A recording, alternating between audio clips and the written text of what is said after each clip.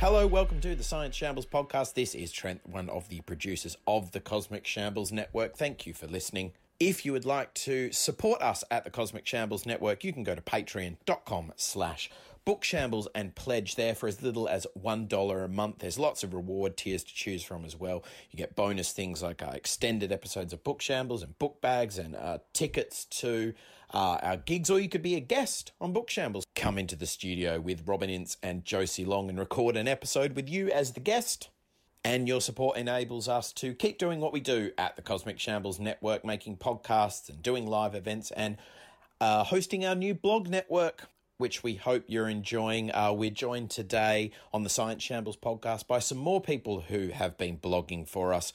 This is Robin Ince, chatting to Ginny Smith, who writes the An Inquiring Mind blog for us, and Marcus Chown, who's done a guest post for us recently about gravitational waves. And then there's a cameo at the end from Matt Parker, who was popping into the studio to record his audiobook. So he dropped in to have a chat at the end as well. New Zealand, I mean, where you've been, I went to Rotorua, and they used to give you radium drinks. This was the big thing, at the spa. For decades, we didn't go to a people spa. had radium drinks because they thought it was really good for you. This is the kind of thing you eavesdrop on when you join the Cosmic Shambles Science Blogs podcast.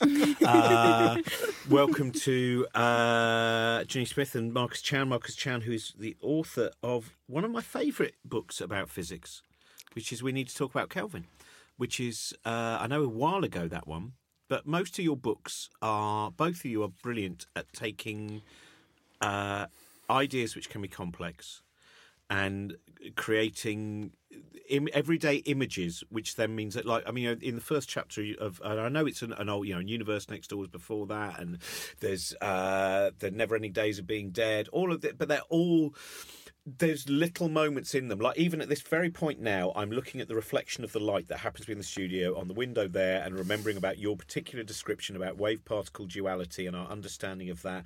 And this is, so I'll start off, first of all, by... where do you start, Marcus, when you're thinking, right, you have, I would say, certainly compared to the average human being, your understanding of physics, the laws of physics and the ideas around them is deep, but you have to raise them up. You have to make them, shallow enough for people to be prepared to walk across them.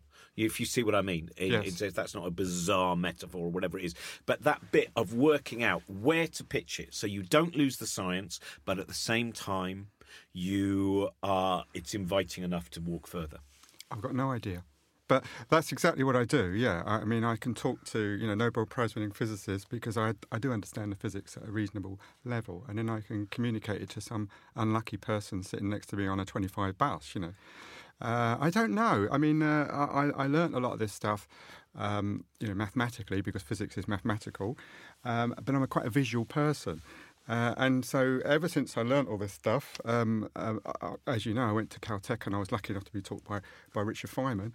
I've been trying to really get my head around this. I can understand the mathematics, but I'm trying to get visual pictures of how all this works. And you just pointed out the simple reflection of your face in a window pane tells you that the universe is based on random chance. And the reason for that is because we discovered in the early part of the 20th century that light is a stream of identical bullets called photons. So if you look, we're actually looking at a window, a kind of a window pane in the studio at the moment, and we can see through it, and we can see a faint reflection of our face, and that means that most of the light is transmitted, but some of it is reflected.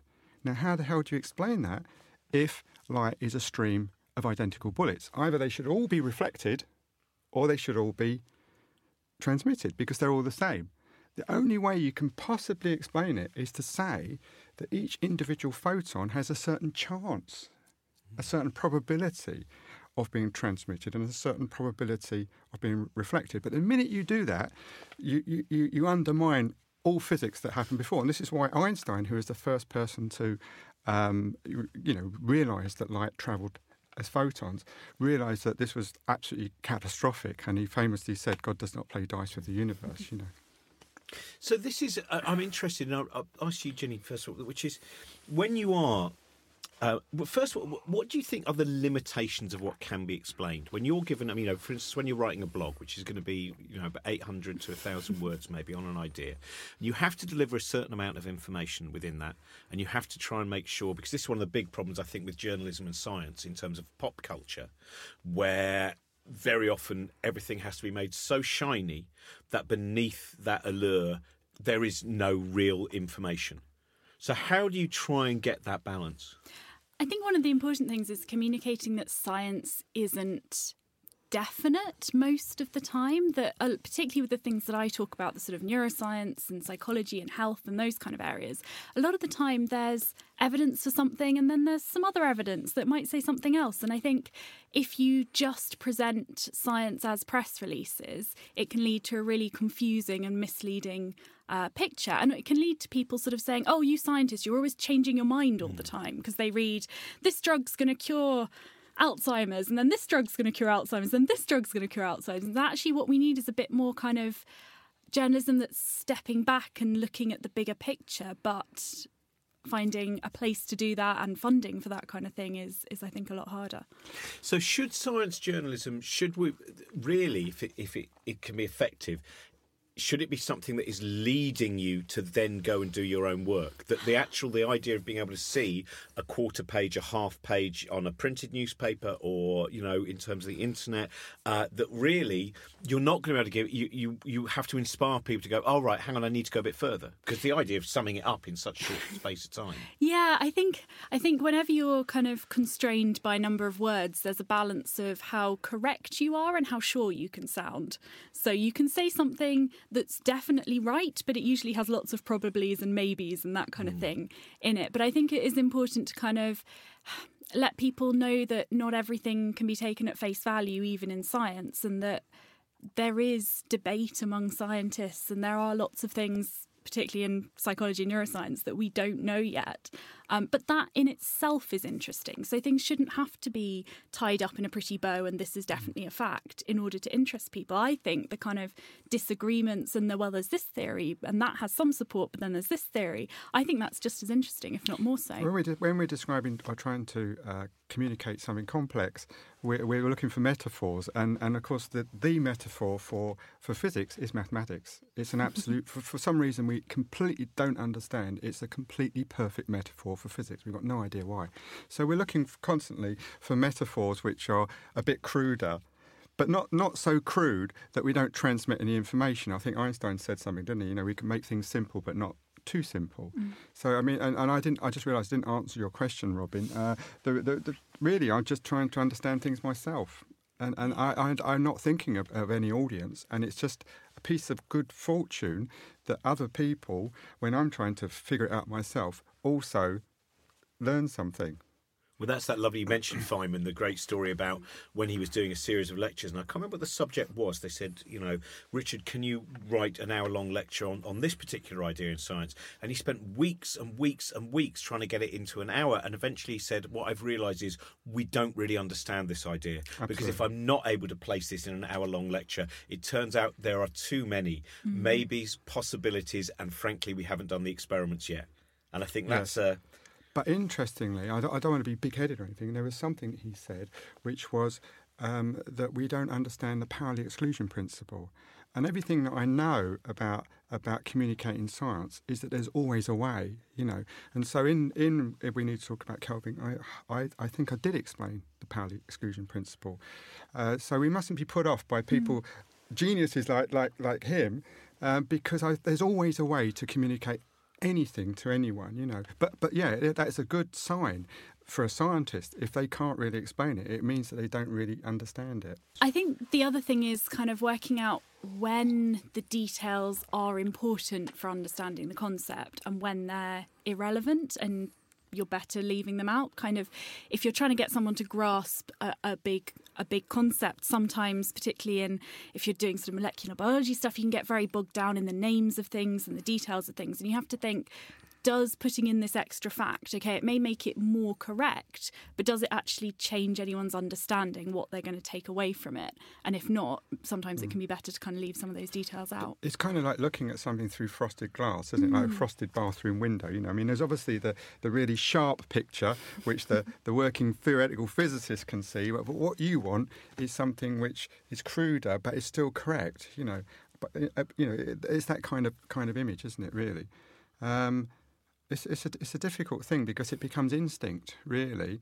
And obviously, if no one reads your book and you never get commissioned to write another book, you realise that you've done it incorrectly. Well, that pictures thing, because again, Feynman, would, a lot of people feel that there was. I think some people felt that he might have even had synesthesia. There was something about the way that shapes and colours were translated and numbers, etc. That and there's all those legendary stories of him kind of walking past a blackboard where people have been staring at it for 10 years and going, you want to do that, and they go, bloody hell, Feynman's done it again. I know they're kind of part of the myth, but. That bit of placing pictures in people's minds, without going down too far I haven't got that far through Wittgenstein's work, to be quite honest, so I would be something of a sood should I talk too much about that particular picture theory. But that, when you're writing, there is illustrate, and yet physics, I do find when I ask physicists sometimes what's in their head, what do they see? Is there a thing they see when and it's fascinating how often they go, no, it is. For some of them, it is just the numbers and the Absolutely equations. Right. I mean, that's the incredible thing about Richard Feynman, because there was a man called Julian Schwinger who shared the Nobel Prize with him for quantum electrodynamics, and Schwinger was famous for covering blackboard after blackboard with the most dense equations, and he definitely did think entirely mathematically. And Paul Dirac, the greatest physicist since Newton, English physicist, was very similar. He plucked the Dirac equation which describes an electron out of thin air because he was looking for something mathematically consistent, and he played around with equations. But Feynman did not think that way at all. Feynman was incredibly visual, and as you remember from his book, what was it called? Surely You're Joking, Mr. Feynman. He was very interested in the speed at which a pattern on a plate rotated around a plate when it was spinning on a table at Los Alamos, and then that later became crucial to his theory of the electron, for which he got the Nobel Prize. He was a very visual physicist. So it's interesting the way that physicists work in different ways. And when I was lectured by Feynman, I remember him saying in a lecture, "You can know more than you can ever prove." I've never seen that quoted anywhere, but he said that. And I think that's, he had this kind of sense of what was correct. And mathematicians do. They conjecture things. And it takes like the Poincaré conjecture and all these kind of Fermat's theorem and everything like that. And it takes like centuries for somebody to actually prove it. So they get some kind of sense. And Feynman definitely had that sense of the way things could be, the universe was put together before he could prove anything. I love that. I think is it Chaim Weisberg? I'm trying to remember the name of the guy who travelled across the Atlantic with Albert Einstein, and he said every single morning Einstein and him would be on the deck, and Einstein would explain the theory of general relativity to him. And at the end of the journey, he said, "I have to admit, at the end of that journey, I came to the indubitable conclusion that undoubtedly Albert Einstein believed he knew what he was talking about." And that's part of it, isn't it? I think with science that for a lot of us, someone like me who has no science background at all, there is a point where I'm going to have to trust. And I know with climate change, you have all of these kind of very heavy inverted commas around the climate change who go, you can't just take it on trust. And you go, well, unfortunately, we live in a world which is so complex that I think anyway, you have to eventually whittle down on certain areas who you've decided you can trust, because you don't have the time to do the experiments. You don't have the time to go to the Arctic and take various... You have to... And I think I've got better at understanding. I can watch someone and go, hang on a minute. Kind of the way they've explained that ended up being both convoluted and contradicting themselves. I'm not sure I can. And then other people I sit and I go, no, I'm pretty... There's a way of reading someone. And I know that then ends up almost sounding worryingly pseudoscientific, but maybe perhaps. But I think that's one of the problems we have. Again, the Feynman thing about the boundaries of our ignorance, increase every single day.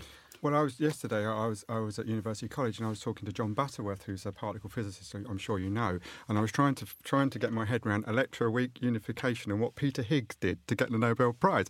And you're absolutely right. There's a point where I can't appreciate the details of quantum field theory that led to his prize. So I have to accept what John Butterworth told me. And I think with all of us, there's a point at which, unless you're an actual specialist in the field, you have to accept things that you're told.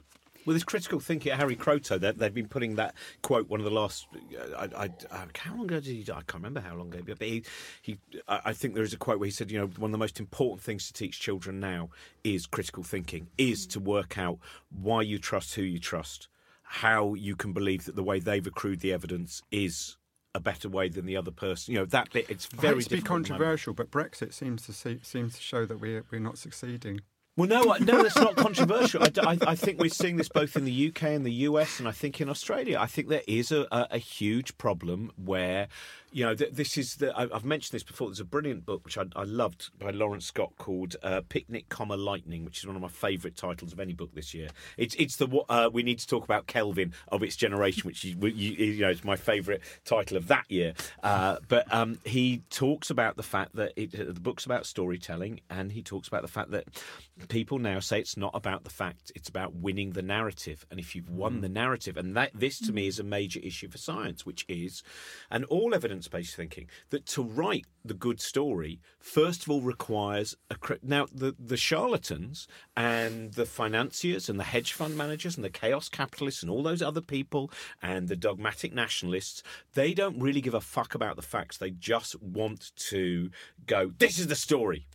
And by the time you've then built the facts up and you go, actually, they were wrong. Oh, the front pages have moved on now. It was a week ago. This seems to be an incredible battle we're dealing with. Part of it is a problem with how our brain works, that our brain likes to find things that fit in with things we already know. So once you start building a scaffold of knowledge, you will pay attention to things that fit into that scaffold and ignore things that don't.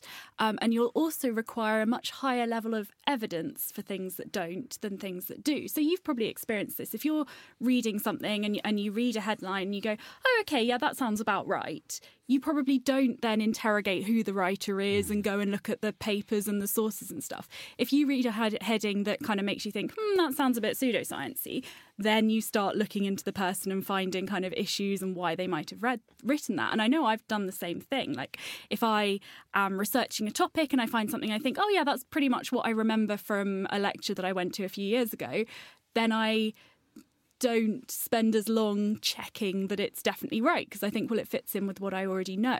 So if you end up with a society whose knowledge base is not built on facts, then it's going to be really hard to correct that later, because the brain does not like changing its viewpoint. It's a really difficult thing to do. And ultimately it's about energy, surely, because your personality and everything you know is in the connections between neurons, and you've got to reinforce some of those connections, or you've got to prune some of those connections, and that takes a lot of energy. So it takes a lot of energy to change your opinion, really. I just use trepanning. My skull's filled with holes. Yes. Marcus, I'm not going to pretend, because I haven't yet read your new book, and so can you tell me a little bit about what the latest your latest work? Well, basically, it's called Infinity in the Palm of Your Hand, and it's really 50 bonkers things about the universe. I wrote a book a few years ago called What a Wonderful World, which was about everything. Obviously, you can't write about everything, but it was about everything from finance to thermodynamics, sex to special relativity. And when you come to give a public talk about your book, obviously you don't have the time to expand on an entire chapter on quantum theory. So, like Robin, who has to get jokes that grab people's attention, I look for things that would grab people's attention. So I would start off something on quantum theory by saying, you could fit the entire human race in the volume of a sugar cube. And, of course, the explanation for that is, I can go into that, but it's about there's a lot of empty space, and quantum theory has got something to do with it. And I would say, Robin will know these things, if the sun were made of bananas, it wouldn't make any difference, So I'm looking for the almost the tweet kind of fact that will grab people's attention, and then I can tell them the interesting physics or science behind it. So that's really what I did in the book. I mean, what actually happened was last year I thought, I'm short of money. I wrote to all these news. Well, I contacted the Sunday Times and the Observer, and I said, "Why don't I do a column about bonkers things about the universe?" And they all said, "Oh, that's an interesting idea, but we haven't got any money." And then I thought, "Oh, I'll ask a publisher," and the publisher said, "Yeah, we'll do it."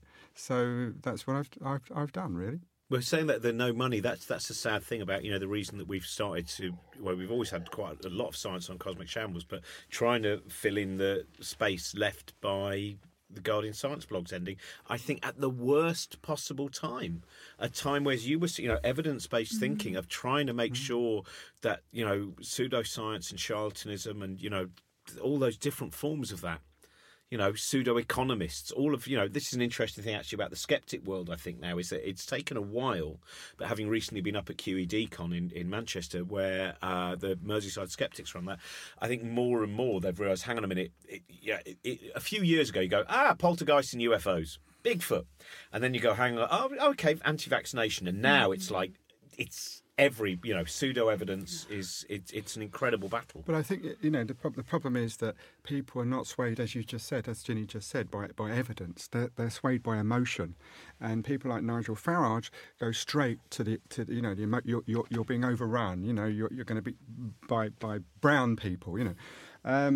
So I think that maybe we need to take a leaf out of his book. I mean, and you'd be the best person, Robin, because when you get an emotional response when you use comedy, and you can say something so once people laugh with you, they've taken on board what you're saying.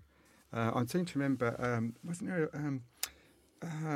I think there was a hurricane that hit Haiti a few years ago, and it killed.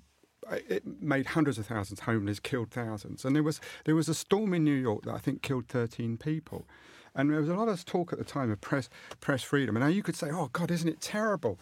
They ignored that. The world's media ignored that story about Haiti, and they cared about New York. But someone just said, "Avoid press intrusion, move to Haiti." And I just thought, God, they've said exactly the same thing in a way that perhaps, amused. I saw this as a tweet, and it was massively retweeted. And so they've actually made people it's kind of black comedy. They've made people laugh, and they've made the same point. So I wonder if we need to be a bit more creative, because we're not going to persuade people by evidence. We're not going to persuade them by giving them graphs. But if we can say something that makes them laugh and also lodges the point, then that's how you do it. I think the other thing is just familiarity. And this is something that's happened as kind of social media has exploded, that the more often you hear something, the more likely you are to believe it's true. And there's even some evidence that debunking things can cement them in people's minds, because people don't remember the debunking. They just remember, oh, I heard that thing about left brain, right brain again. That must definitely be true because now I've heard it more times. So I guess it's about getting more scientists on Twitter, getting people following more scientists on Twitter so that we can compete. I mean, one of the kind of areas that I see a lot of it is the kind of nutrition side of things, that there is so much rubbish on social media, particularly Instagram. And like the number of times you see posts about, Himalayan pink salt being non-GMO and therefore really good for you. It's like, it's salt. How the hell's that going to be GMO in the first? Anyway, but you see these things over and over again. And if you hear it a lot of times, when you see pink Himalayan salt, you're going to think, oh, I've got positive associations with that. So I think we have to be as kind of on it as the charlatans are, to kind of... You have to be more than on it. You have to, I think, fight 10 times as hard, because you said this. I mean, it's interesting what you say about humour, because in one way, I mean, some of the stuff that I've written about in the book that I've just done about mental health, it's been very interesting to get the reaction, because when I stand on stage and do sometimes jokes or sometimes about loss and death and that kind of thing, you're right. And then there's the other dangerous side. There's a comic who's written a book recently about neuroscience, which I felt was filled with both misinformation and disinformation to a terrible level. And I have people coming up and saying, "Oh, I've read that guy's book, and I like what you do as well. You both do this comedy science thing." And I have to, and I feel bad about it, but I have to do a bit where I go, "I'm really sorry to tell you this, but please do check on nearly all the information he placed in that book, because he's written a book about neuroscience without really interviewing a neuroscientist, without actually, and the bit where he talks about how rubbish neuroscientific experiments are and fMRIs is actually him imagining what it would be like." So it's right. He's right. The experiment was terrible, but it was him who imagined it in the first place. So so that's the other thing. Yeah, it's both sides. But you're right. Working out all the ways of, and I think that science is getting punch people.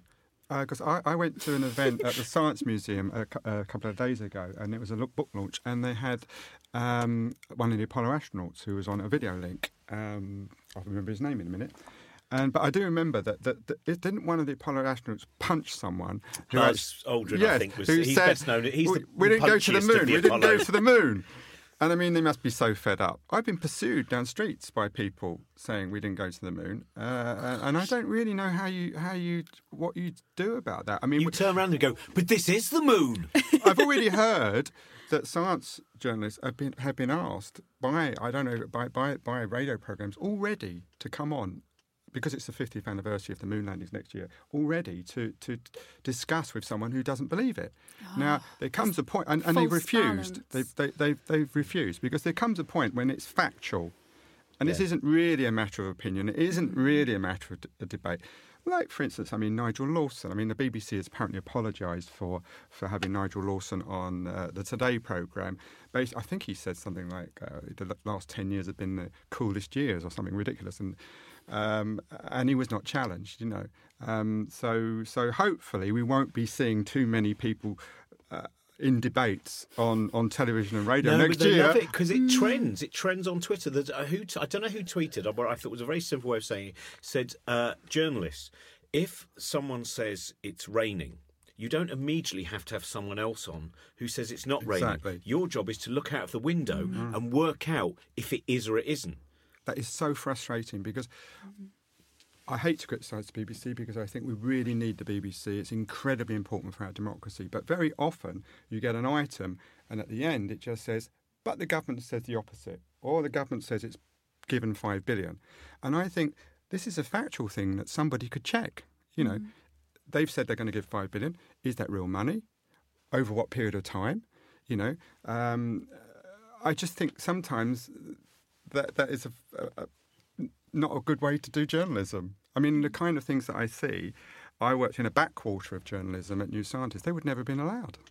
Some of the things that I see which are routine now in our media. Anyway. No, I think you're right. I think there is Ginny, have you got a book out, by the way? Because I should always check.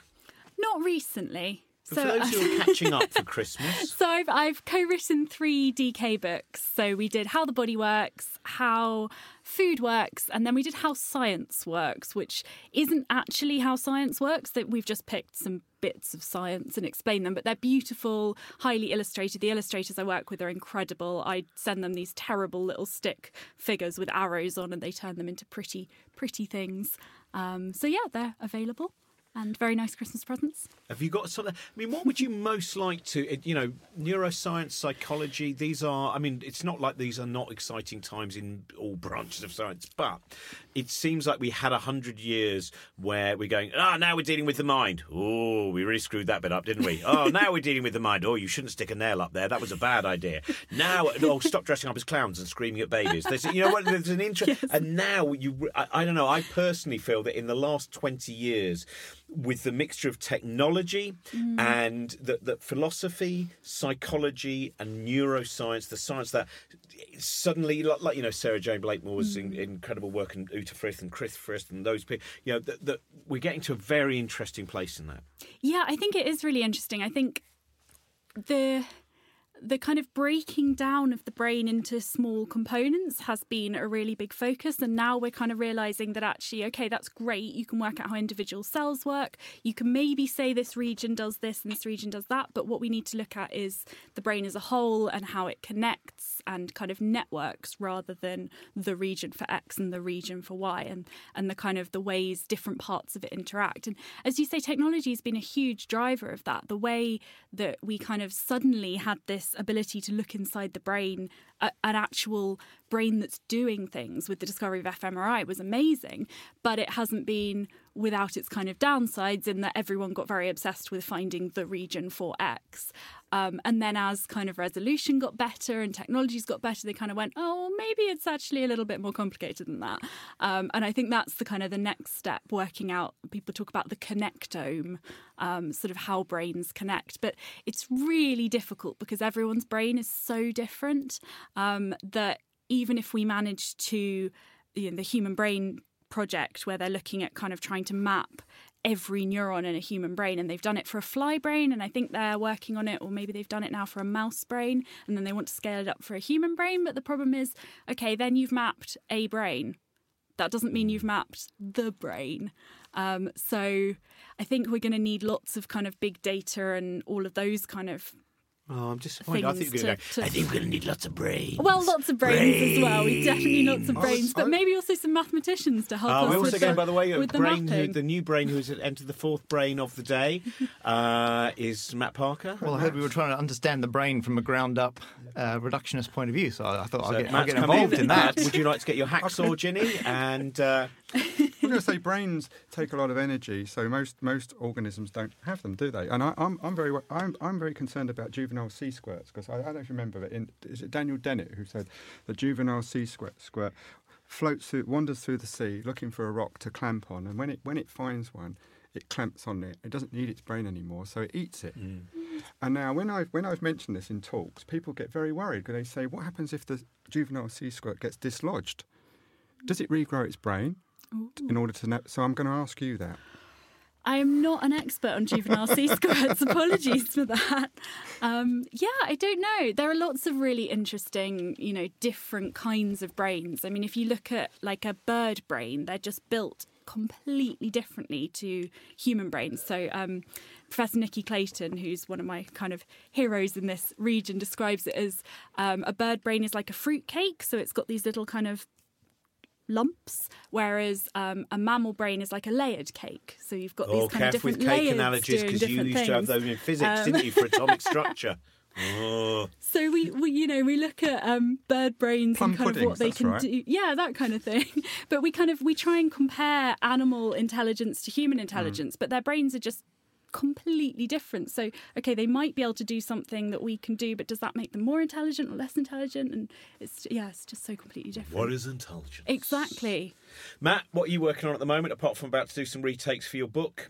I've just finished writing a book, which I hear we're all plugging our favourite books we've just written. So, Humble Pie will be out in March 2019.